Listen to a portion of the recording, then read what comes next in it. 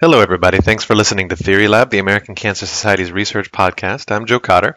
In this episode, you're going to hear about tobacco control from a few different angles in conversations with a couple different people. First, we spoke with Jeff Drope. Dr. Drope is our Scientific Vice President of Economic and Health Policy Research here at ACS. His team works kind of at the nexus of public health and economic policy making. So looking at tobacco control and other issues from a bunch of different angles. We first spoke with him maybe 4 or 5 weeks ago, before kind of the world went sideways with COVID-19. And in that conversation, we talked with him about tobacco farming. So we just spoke with him again in a follow-up conversation about kind of tobacco use in the age of COVID-19. So in today's episode, you're going to hear both of those short conversations. You're also going to hear from Alex Lieber. He is a senior scientist here at ACS on Jeff's Economic and Health Policy Research team. So Alex had a paper come out yesterday on e-cigarette manufacturer Juul and how their sales recovered within weeks following a dip after the company withdrew some flavored products from stores, eventually surpassing sales from before the change. And he's going to talk with us about that paper. But before we get into those conversations, I just wanted to remind you all that cancer doesn't stop, and neither does ACS. We are doing everything we can to help cancer patients and their families during what's a really difficult time. It's a difficult time for everybody, but it's just especially difficult time for cancer patients. Please do what you can to help. You can visit cancer.org to support us and to find some very helpful resources for cancer patients and their families. Okay, let's join the conversation between Jeff Drope and our colleague, Dr. Susanna Greer, as they talk about tobacco use in the age of COVID-19. Hey, Jeff, welcome back to the podcast. How are you doing? I'm doing fine, Susanna, under the circumstances. How are you? Oh, thanks for asking. And again, as you said, doing fine under the circumstances. The last time you and I talked was prior to the pandemic really coming to the United States, prior to our American Cancer Society global headquarters shutting down. In fact, I think it was that same week. So we're in a very different situation now, which is why I really wanted to have an opportunity to chat with you. And I'm grateful that you're going to spend a few minutes with us this morning. Thanks for having me back. When we last chatted, we had a really interesting conversation where you helped us to understand the global implications of tobacco farming. And I'd love it if you would help us to nest that conversation around tobacco usage, cessation, and smoking with where we sit now, which is in the middle of a global pandemic. So I guess let's just start with help us to understand, does smoking increase the likelihood of contracting COVID-19? So that's a great question, Susanna. And the short answer is we don't know. There's mixed evidence, to be clear. And I think the main reason that a lot of people thought that this was the case was because the early reports out of China were that this was affecting men, certainly in terms of hospitalizations, which was what they were using as a measure typically, that men were disproportionately represented more. And so they hypothesized that this had to do with the fact that male prevalence of smoking is so much higher in China than for women. It's very low for women and very high for men. However, we're actually seeing similar rates in other countries.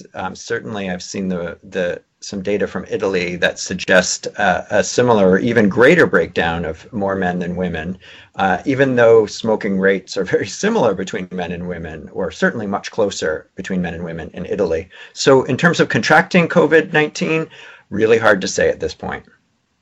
So slightly different question. What are the effects of smoking on COVID-19 outcomes?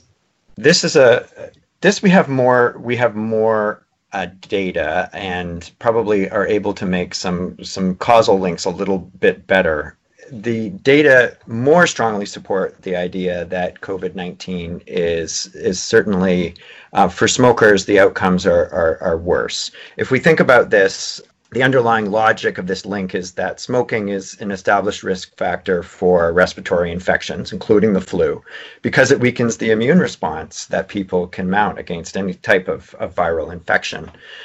So in theory, we expect that this is likely to be the case with COVID-19.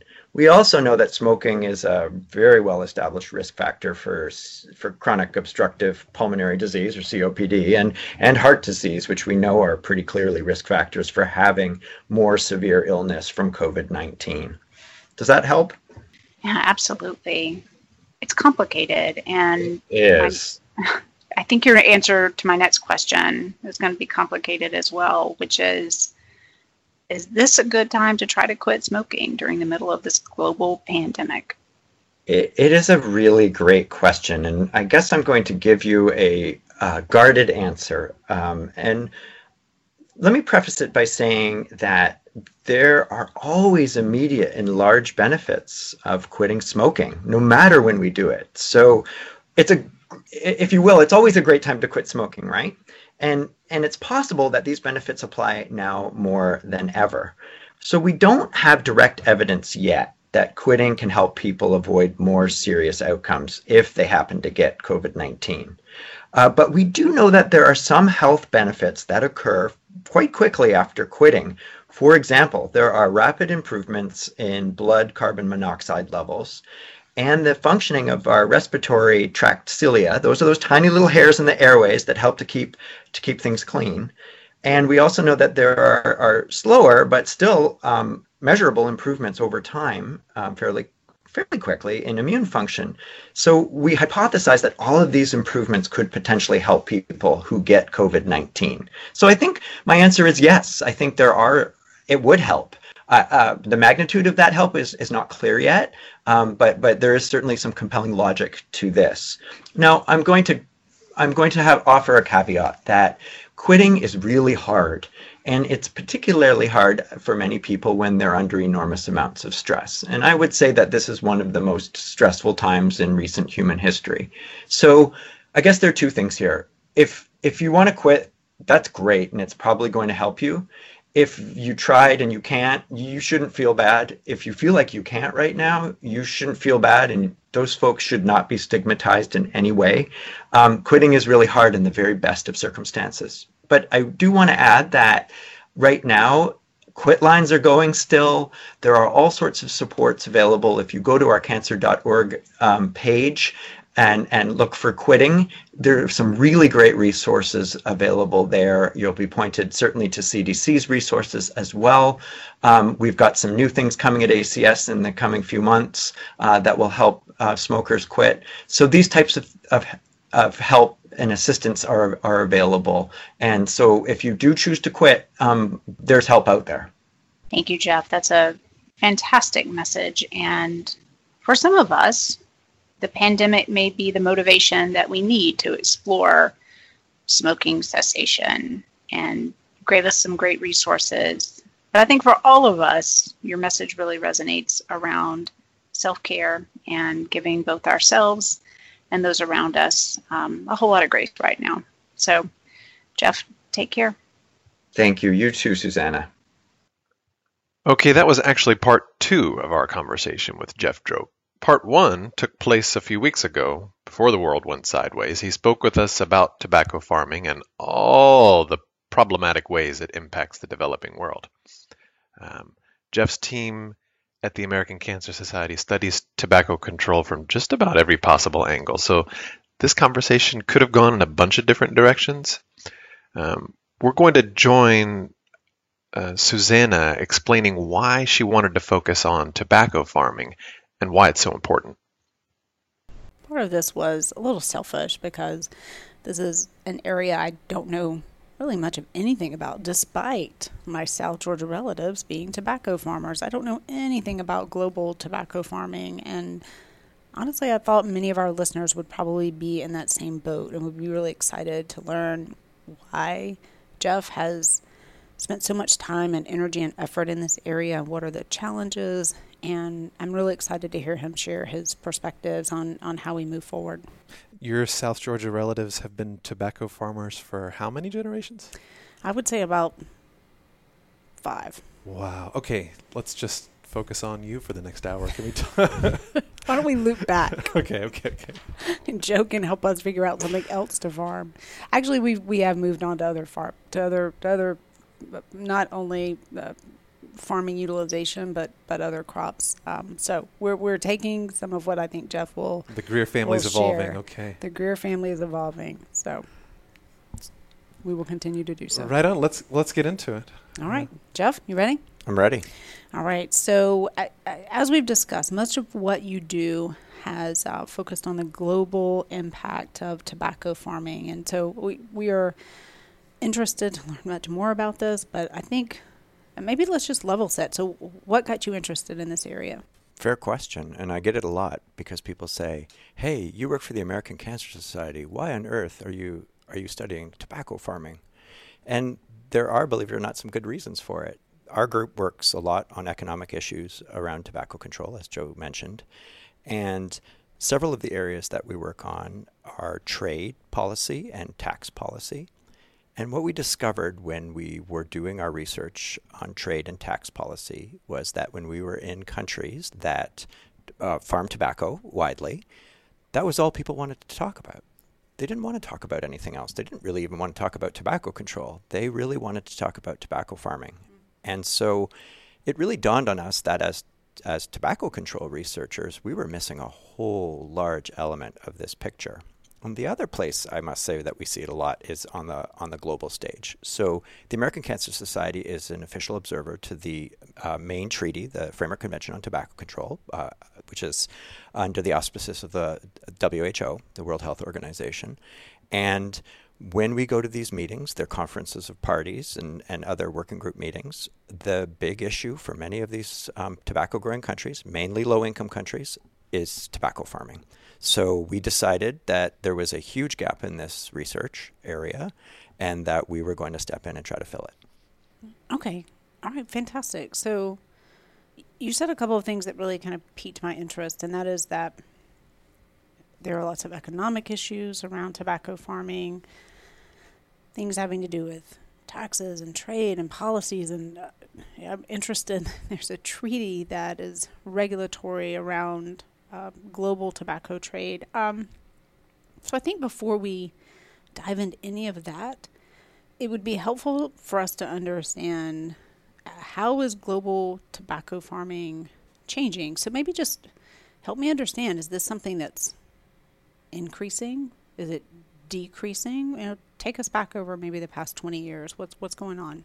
Sure. It is changing. So it used to be 20, 30 years ago that the dominant players tended to be more higher income countries. Not completely, but the United States was a very large producer. There were several European countries that were also large producers. And this has shifted over time. And many of the larger producers now are in the lower income, the so-called developing world. And this has really changed the shape of this industry. And what's really interesting is if you know anything about tobacco consumption, overall it is actually declining slightly worldwide. Yet tobacco leaf production is increasing slightly.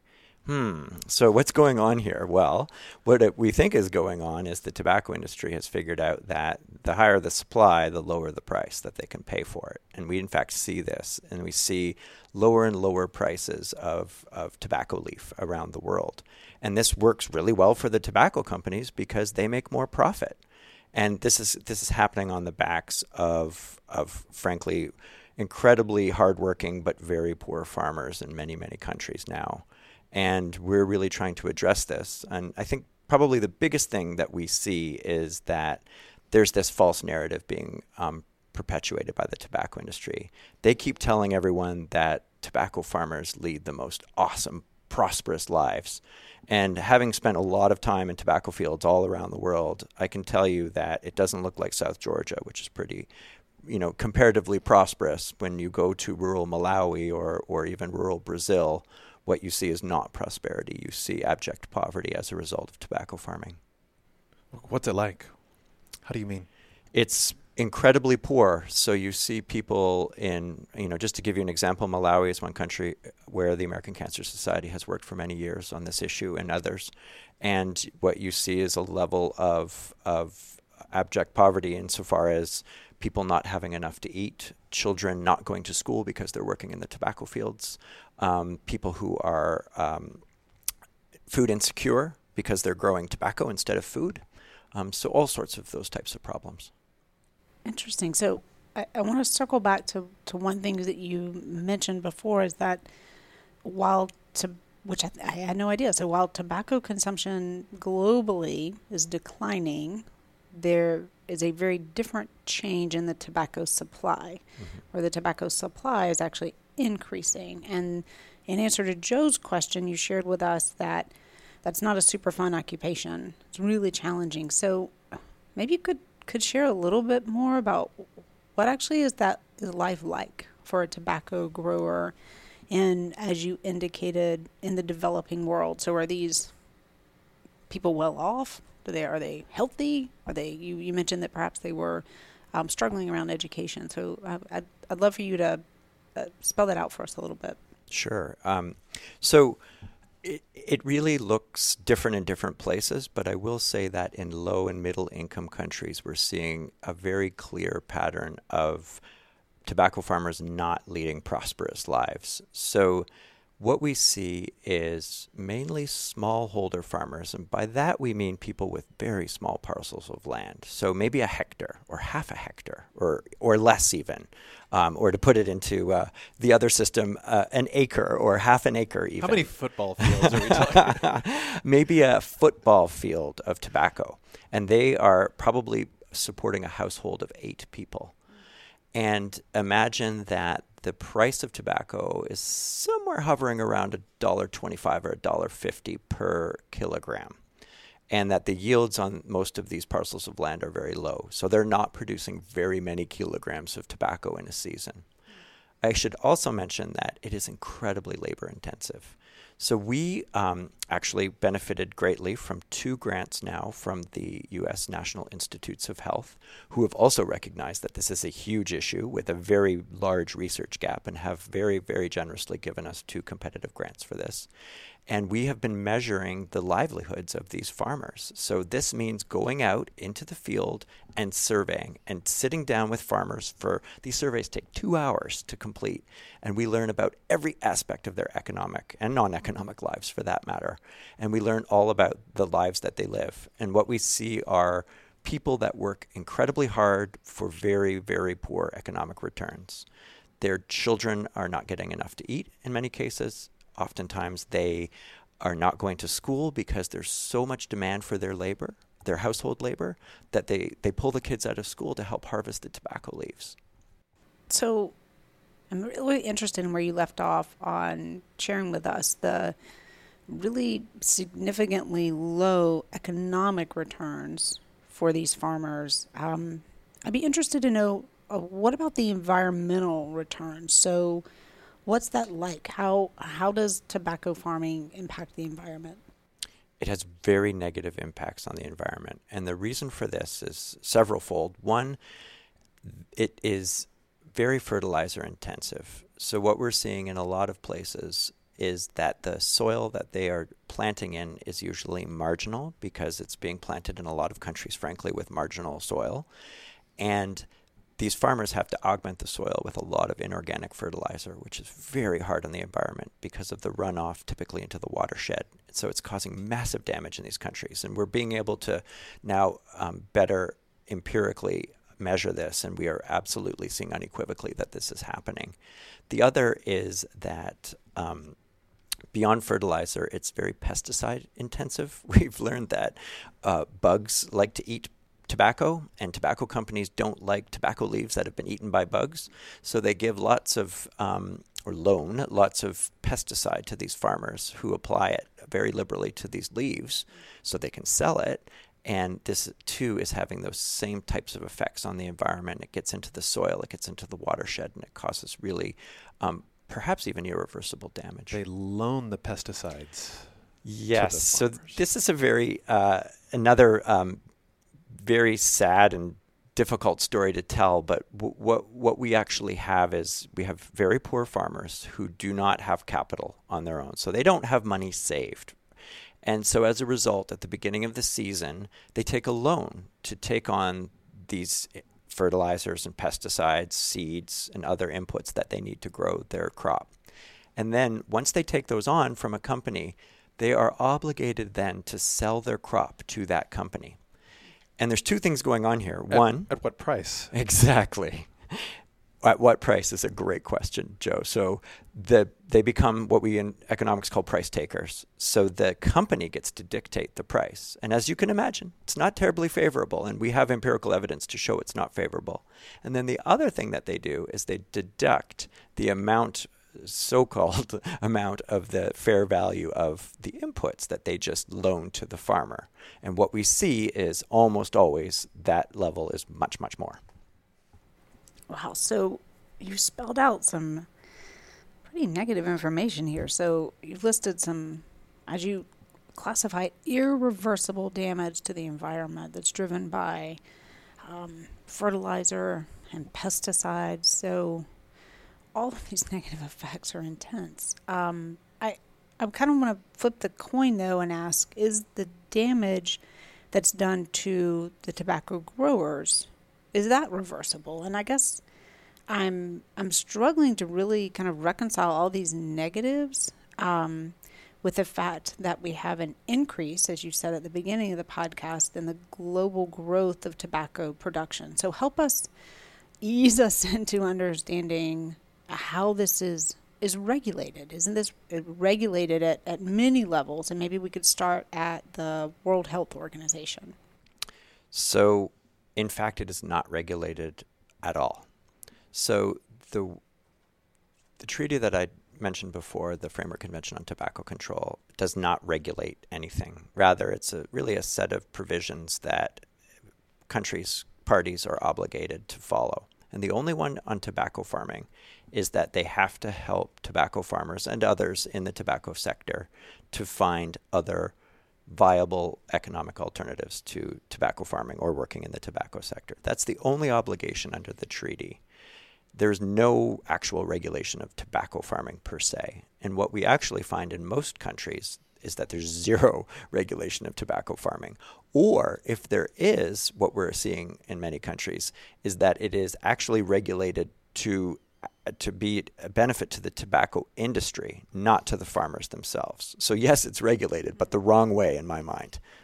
Oh, it's fascinating. So why is that? So if you're a government, what challenges might you face when you are thinking about, and I think we're kind of diving in more and more closely to your area of expertise. So if you are a government of one of these developing world countries, what challenges do you face when you're thinking about understanding potentially the negative impacts on the environment, understanding the impacts on the farmers, but also understanding this economic space? It's a really difficult space for them. And I have to say, I do actually have considerable sympathy for the difficult position they're in. So you're a government, and let's just take Zambia as an example. It's a country where we the American Cancer Society has worked a lot, again, over the years. We have worked closely with the government, and we listen to what they say. And they have their own economic pressures. They're trying to find jobs for people, viable jobs for people. It's a place with not tons and tons of economic opportunity. And this is seen as one potentially viable or somewhat viable economic opportunity. And what they tell me when I visit is they don't have a lot of ready alternatives set to go. And so they will actually say to me outright, "That's great, Jeff. We totally hear what you're saying. We're actually seeing a lot of these same things on the ground. We're not exactly sure what to do. Can you help us?" Interesting. So one of the alternatives that I've read about in this space is crop substitution, which is a way to move farmers away from growing tobacco. So maybe can you share with us a little bit about how this works and what the challenges are in that particular space? It's a great question, and it's not an easy answer. We have been working in these countries trying to identify what the crop alternatives are. And we do find in every country there are genuine crop alternatives. Just to give you an example, in Zambia, we know that farmers can grow maize or corn. We know that they can grow chilies. We've actually seen that near the urban centers, if you're growing green vegetables and selling them in the city, it's a very viable economic alternative. But what we're trying to imagine is, how do we scale this up from a low level of a few hundred farmers to literally tens of thousands of farmers, which is how many farmers there are in these countries. And so we're really working to try to figure out how to scale these up. And we know what the mechanisms are, and there are things like being able to find a ready market for these products. So, places for these farmers to sell their goods. We need to help them on that front end part where they don't have money for inputs, so that they're not then going to the tobacco industry for their quote unquote loans, but instead have other places to get capital to invest in their own small businesses, which is what small farms are. We know that assistance to tobacco farmers in the form of helping them learn to grow other things actually is a really effective intervention. What we've learned is that most of these countries stopped those programs 10, 20 years ago in the face of austerity when they were asked to renegotiate oftentimes very difficult macroeconomic conditions in their countries. So there are all of these different dynamics at work. And what we see is the tobacco industry understands them acutely and takes advantage of these situations. Oh, interesting. So I guess I have two questions then. One, I don't want to leave that, but how receptive then is a country like Zambia to an alternative like crop substitution? And then my second question, I don't want to forget it, is what does Big Tobacco do? How do they kind of circumvent these efforts that you really nicely described to us about thinking about other crops, like you suggested maize and chiles and fresh vegetables are a great economic substitution. And then you considered the economics of scale. How do we help farmers find a market for these products? How do we help them to learn how to grow? I mean, all those things seem to me, in my naivete, to say this is something a government could get on board with. So that's my first question, is how receptive are governments to these suggested interventions and to help? Because as you mentioned, there were maybe similar programs that were stopped. So are the circumstances different? And then the second question would be, what does Big Tobacco do to circumvent these efforts? So to answer your first question, I would say that governments are, in theory, very receptive. They do want to have conversations. So when I go off to Zambia or Malawi, you might think that some guy from the American Cancer Society researching tobacco farming may not be welcome, and it's really quite the opposite, that I am very much welcomed into the, if you will, the halls of power in those places relevant to this specific issue. And what they want are viable solutions offered. And to be honest, we're still working on those. So the first really part of our research was establishing what was going on, because there was no foundation for this. We didn't really know what was going on around the world. And now we've done this research in 6 countries. We've just added 2 more, and we see the same patterns over and over again. So we feel very comfortable now that we know what's going on. And so now we're really moving to solutions and thinking about how we actually build larger scale solutions. And just to give you an example of something we've been working on, we've been counseling our colleagues at the United Nations Development Program, the UNDP, big UN agency that works on development issues. They totally recognize this as a problem. And so we've been actually looking at the utility of so-called social impact bonds. So actually getting investors to help us and coming up with viable solutions with many of the types of interventions that I mentioned a few minutes ago, these types of supply chain solutions that we've been exploring. And we think there's a lot of utility here. Quite frankly, we just have to find some generous investors to help us, and we're working on that. So if anyone's listening, please call me. That's fantastic. So, wow, I'm absolutely for it, but what a great idea to find partners who will think about the fact that you've already done some really fantastic research to understand the challenges. Now you've moved to solutions, and now you are partnering with groups who are interested in some of these supply chain solutions. Okay, so to me that seems all really positive, and we should be able to wrap this up and move on to one of the other many, many challenges we have in the cancer space. But you've indicated that that's not the case, that the tobacco industry is actually working to either against or to circumvent some of these solutions. Could you share maybe an example of how that might happen or how that might be the case? Yeah, absolutely. And I will tell you that I have faced outward physical hostility in some of these countries from the tobacco industry or its surrogates. So the tobacco industry is well aware of the work that we do, does not like it, obviously, and is actively working to undermine our work, either directly or indirectly. And so, for example, the most seemingly innocuous way that they deal with this is that they have a really strong, what I would call, propaganda machine. And so everywhere we go, everybody I meet with has already met with the tobacco industry 10 times to my one time. So they invest a lot of time and resource into making sure that their narrative is the dominant one. And the difference is I may only get 10% of these people's time, but I have 100% of the truth.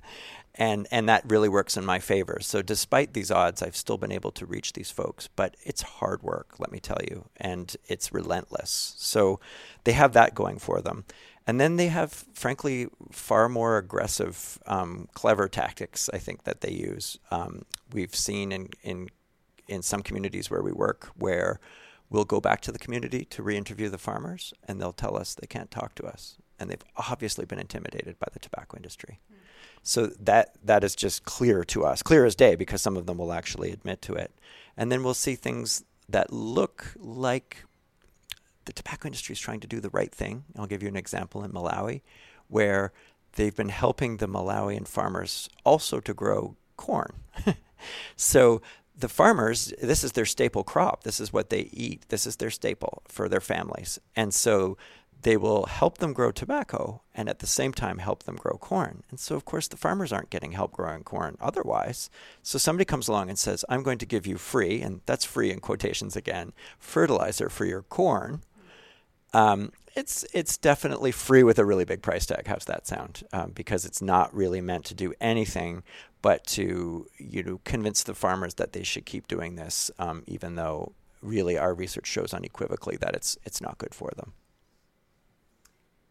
Wow, those are some big challenges you guys are facing. So I guess one of the things that has come up again and again in our conversation is just this kind of thread of injustice, that you have families who are relying on tobacco farming for a very low income and a very low quality of life.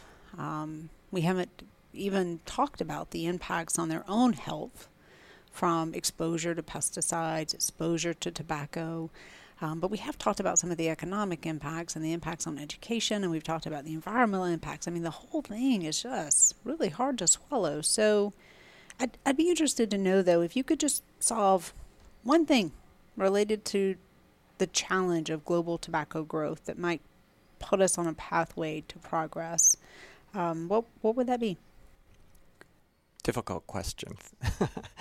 So if there were one thing, I think it would be at this juncture to be able to have enough resources to really truly do a large pilot study of some of these interventions that we know theoretically work, or we know maybe on a much smaller scale we've seen them work, and we'd love to try these out on a large scale because we are convinced that we could be successful.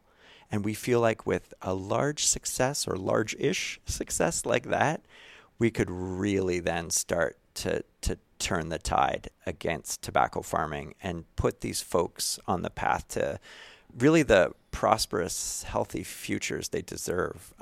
It sounds trite, but I've spent time in the fields with these families, and I mean, they open up their homes to our team, and they give us their time and they feed us, and it's almost embarrassing because they have so little and we have so much, and they just want they just want the same things I think everybody wants. They want to look after their family. They want to send their kids to school. They want to have enough to eat. They want to have safe shelter. I mean, really basic things that I believe that they're being denied. So this is unequivocally a social justice issue in our minds, and unequivocally an issue about people more than anything. So huge issue, I think, in terms of global public health, with this whole other element of social justice that you can't deny. I love that. Can we do a couple quick hitters real quick? Yeah. What's the best conversation you ever had with a farmer? I think the best conversations, because you have a lot of similar conversations, it's when we take our research back into the field and represent everything.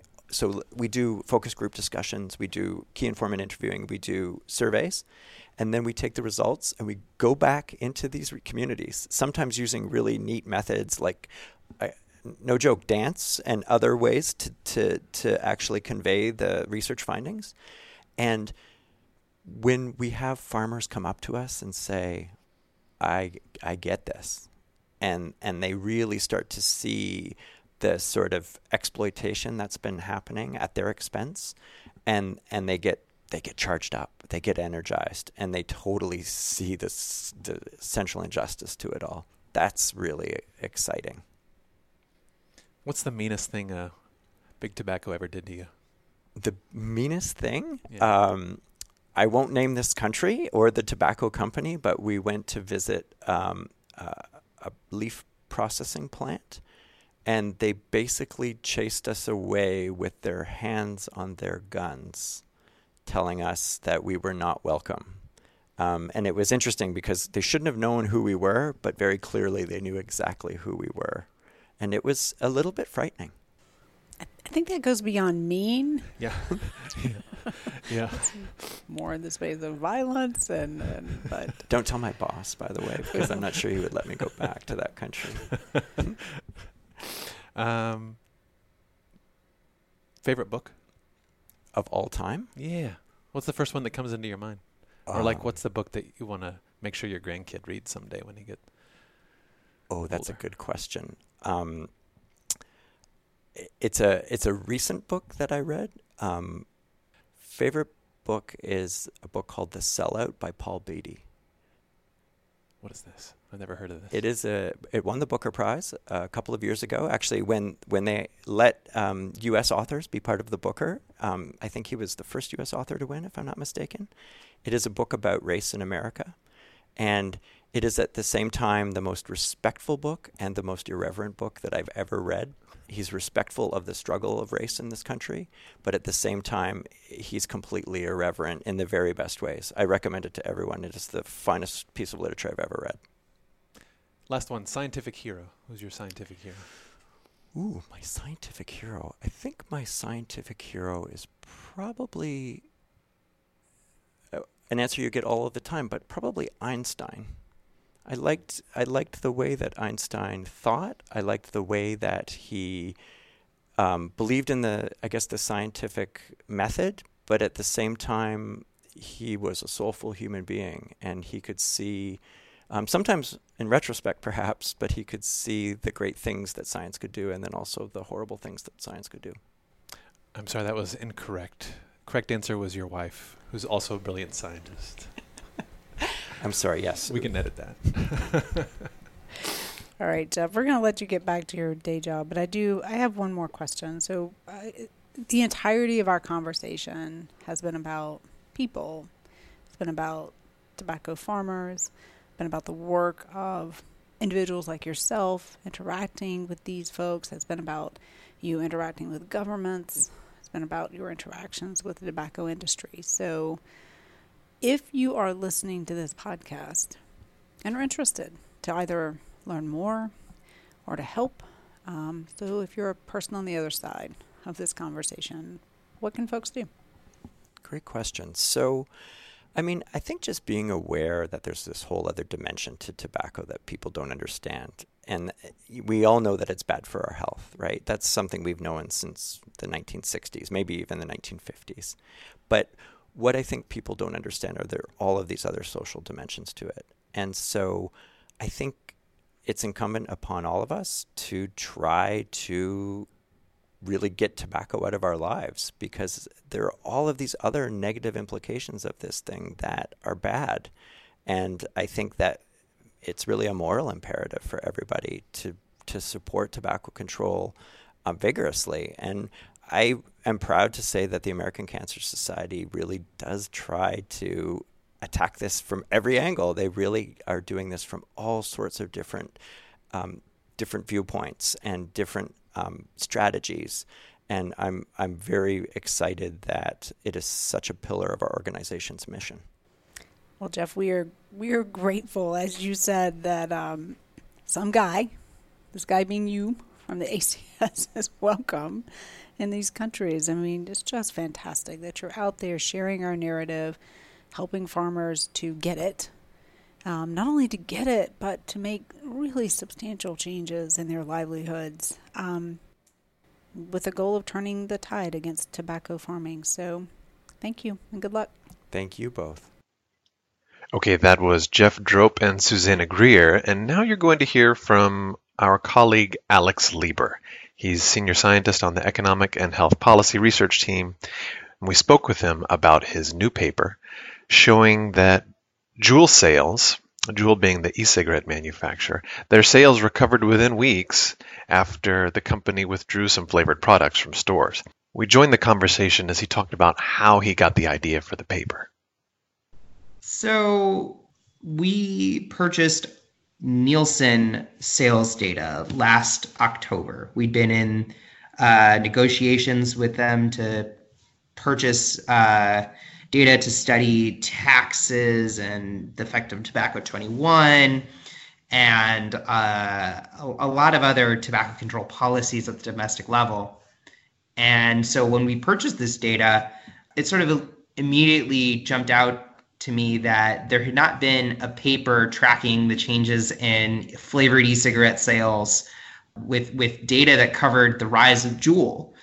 No one had written that yet, and we were in the middle of conversations last fall about banning the sale of all flavored e-cigarettes. So the first logical thing in our mind was, well, okay, what's the landscape of flavored e-cigarette sales right now? How does it look?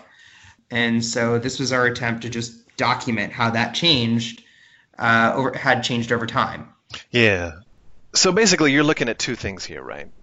You're looking at, one, the evolution of like flavored e-cigarette sales, and two, you're looking at the impact of their decision to self-regulate their flavors, because self-regulation, that always works. But let's start with the first. Let's start with how flavored e-cigarette sales evolved, and I guess maybe start by what do you mean by flavored?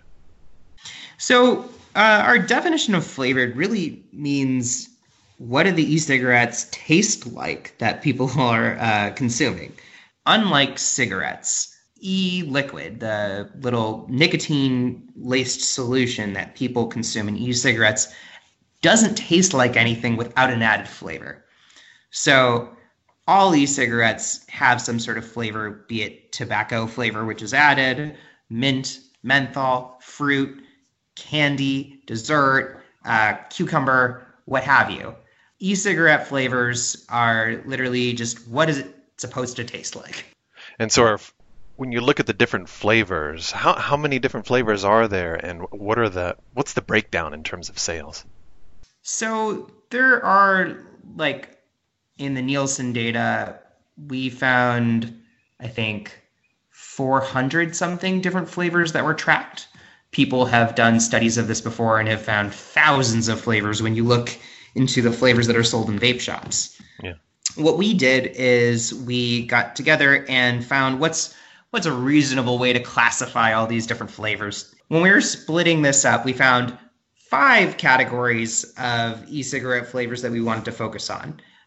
We started with fruit flavors, then we went to mint and menthol, and other, icy sort of cooling flavors. Then we had tobacco flavors. To that, we also split out sweet flavors, which were non-fruit, dessert-like flavors. And then we had the category of other, which captured everything from coffee and cucumber to Blue Dream and Pog.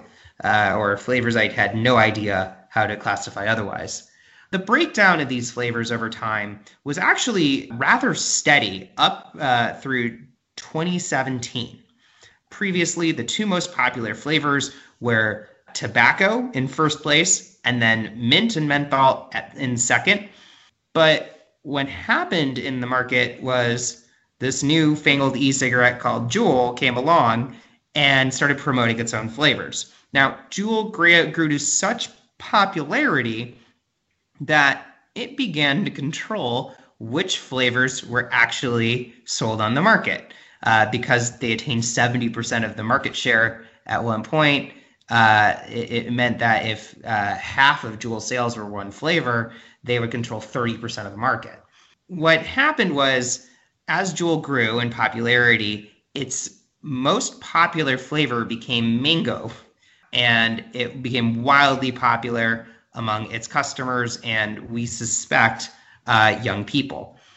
But, I wanted to ask you about the audience or the customer base. Is it? I mean, mango doesn't sound like something that my grandfather would be smoking, but is there data about the percentage of young people or maybe under age 21?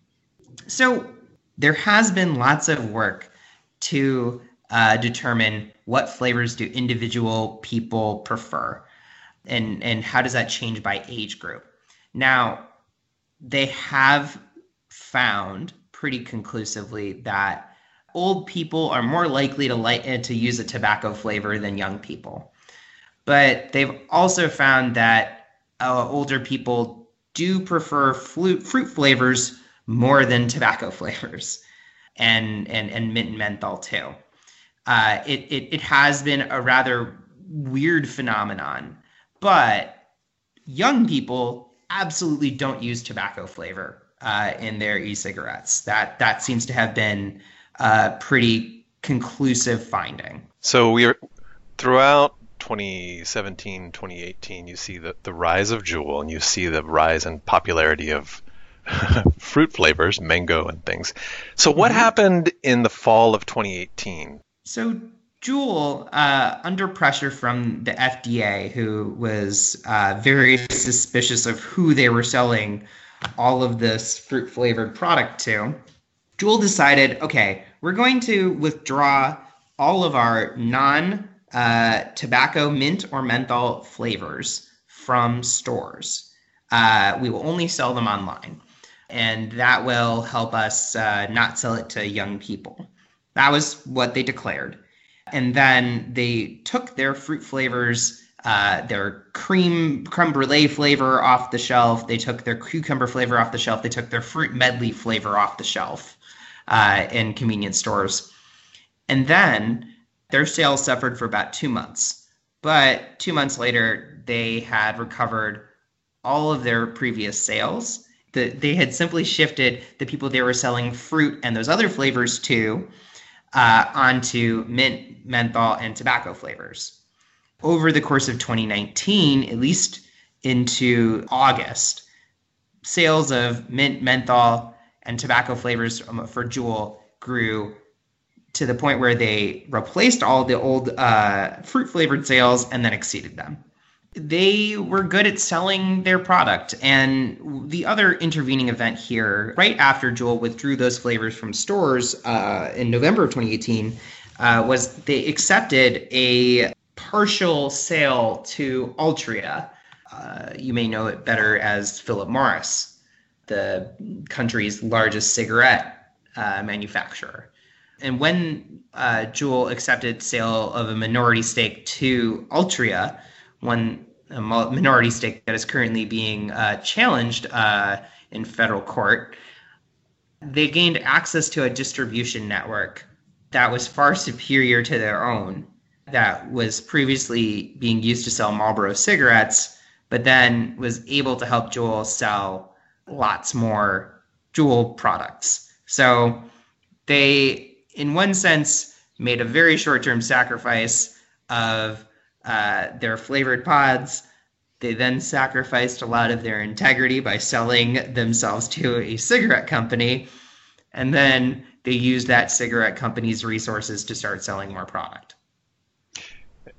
So briefly, fall of 2018, under pressure from the government, the Jewel brand decides to self-regulate. They take their fruit flavors out of stores, but they still sell them online. Mm-hmm. Sales drop a little bit for 2 months. You might call it a hiccup, something like that. A little hiccup. And then after 2 months, sales are right back where they were, maybe a little bit higher. Mm-hmm. So what's the takeaway from all this, Alex? There's one more finding at least to point out here, is that if you look at our figure, you'll see that fruit sales dipped from over 100 million a month down to about 40-something million a month by April of 2019. You then see that fruit sales double from that point to about August.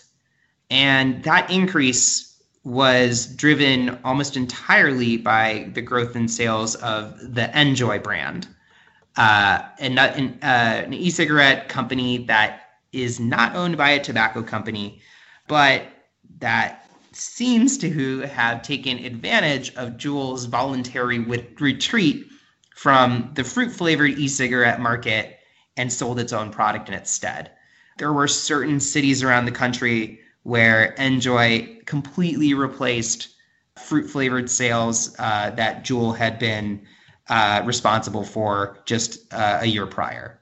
So what happened was, because this was an incident of self-regulation, the market sort of did what markets do, and a vacuum was left by one company who voluntarily ceded sales, and then another company said, okay, well, we will sell our own product, and people who wanted fruit-flavored e-cigarettes and purchased that other company's product. And it sort of demonstrates why self-regulation doesn't always work. Yeah. So I was going to ask you about this. I guess two things. What can we take away from all of this, from everything you've described? Well, I think this is a prime example of the importance of government regulation. Governments can set rules when they do it well that apply to whole markets and that can act in the public interest. A company like Juul has a different responsibility. It's not chartered to serve the public interest. It's chartered to serve shareholders. And so when companies act to self-regulate, contrary to the messaging that they might give out, they're not there to act in the public interest. They're there to make sure that their shareholders gain as much value as they can. This is really an example of why collective action is important to solve public health problems, because I will argue very little public health good came from Juul transitioning successfully all of its fruit-flavored sales to mint and menthol sales. There's no reason to expect why that would be a public health benefit. Alex, thanks so much for your time. I really appreciate it. Thanks so much for having me, Joe.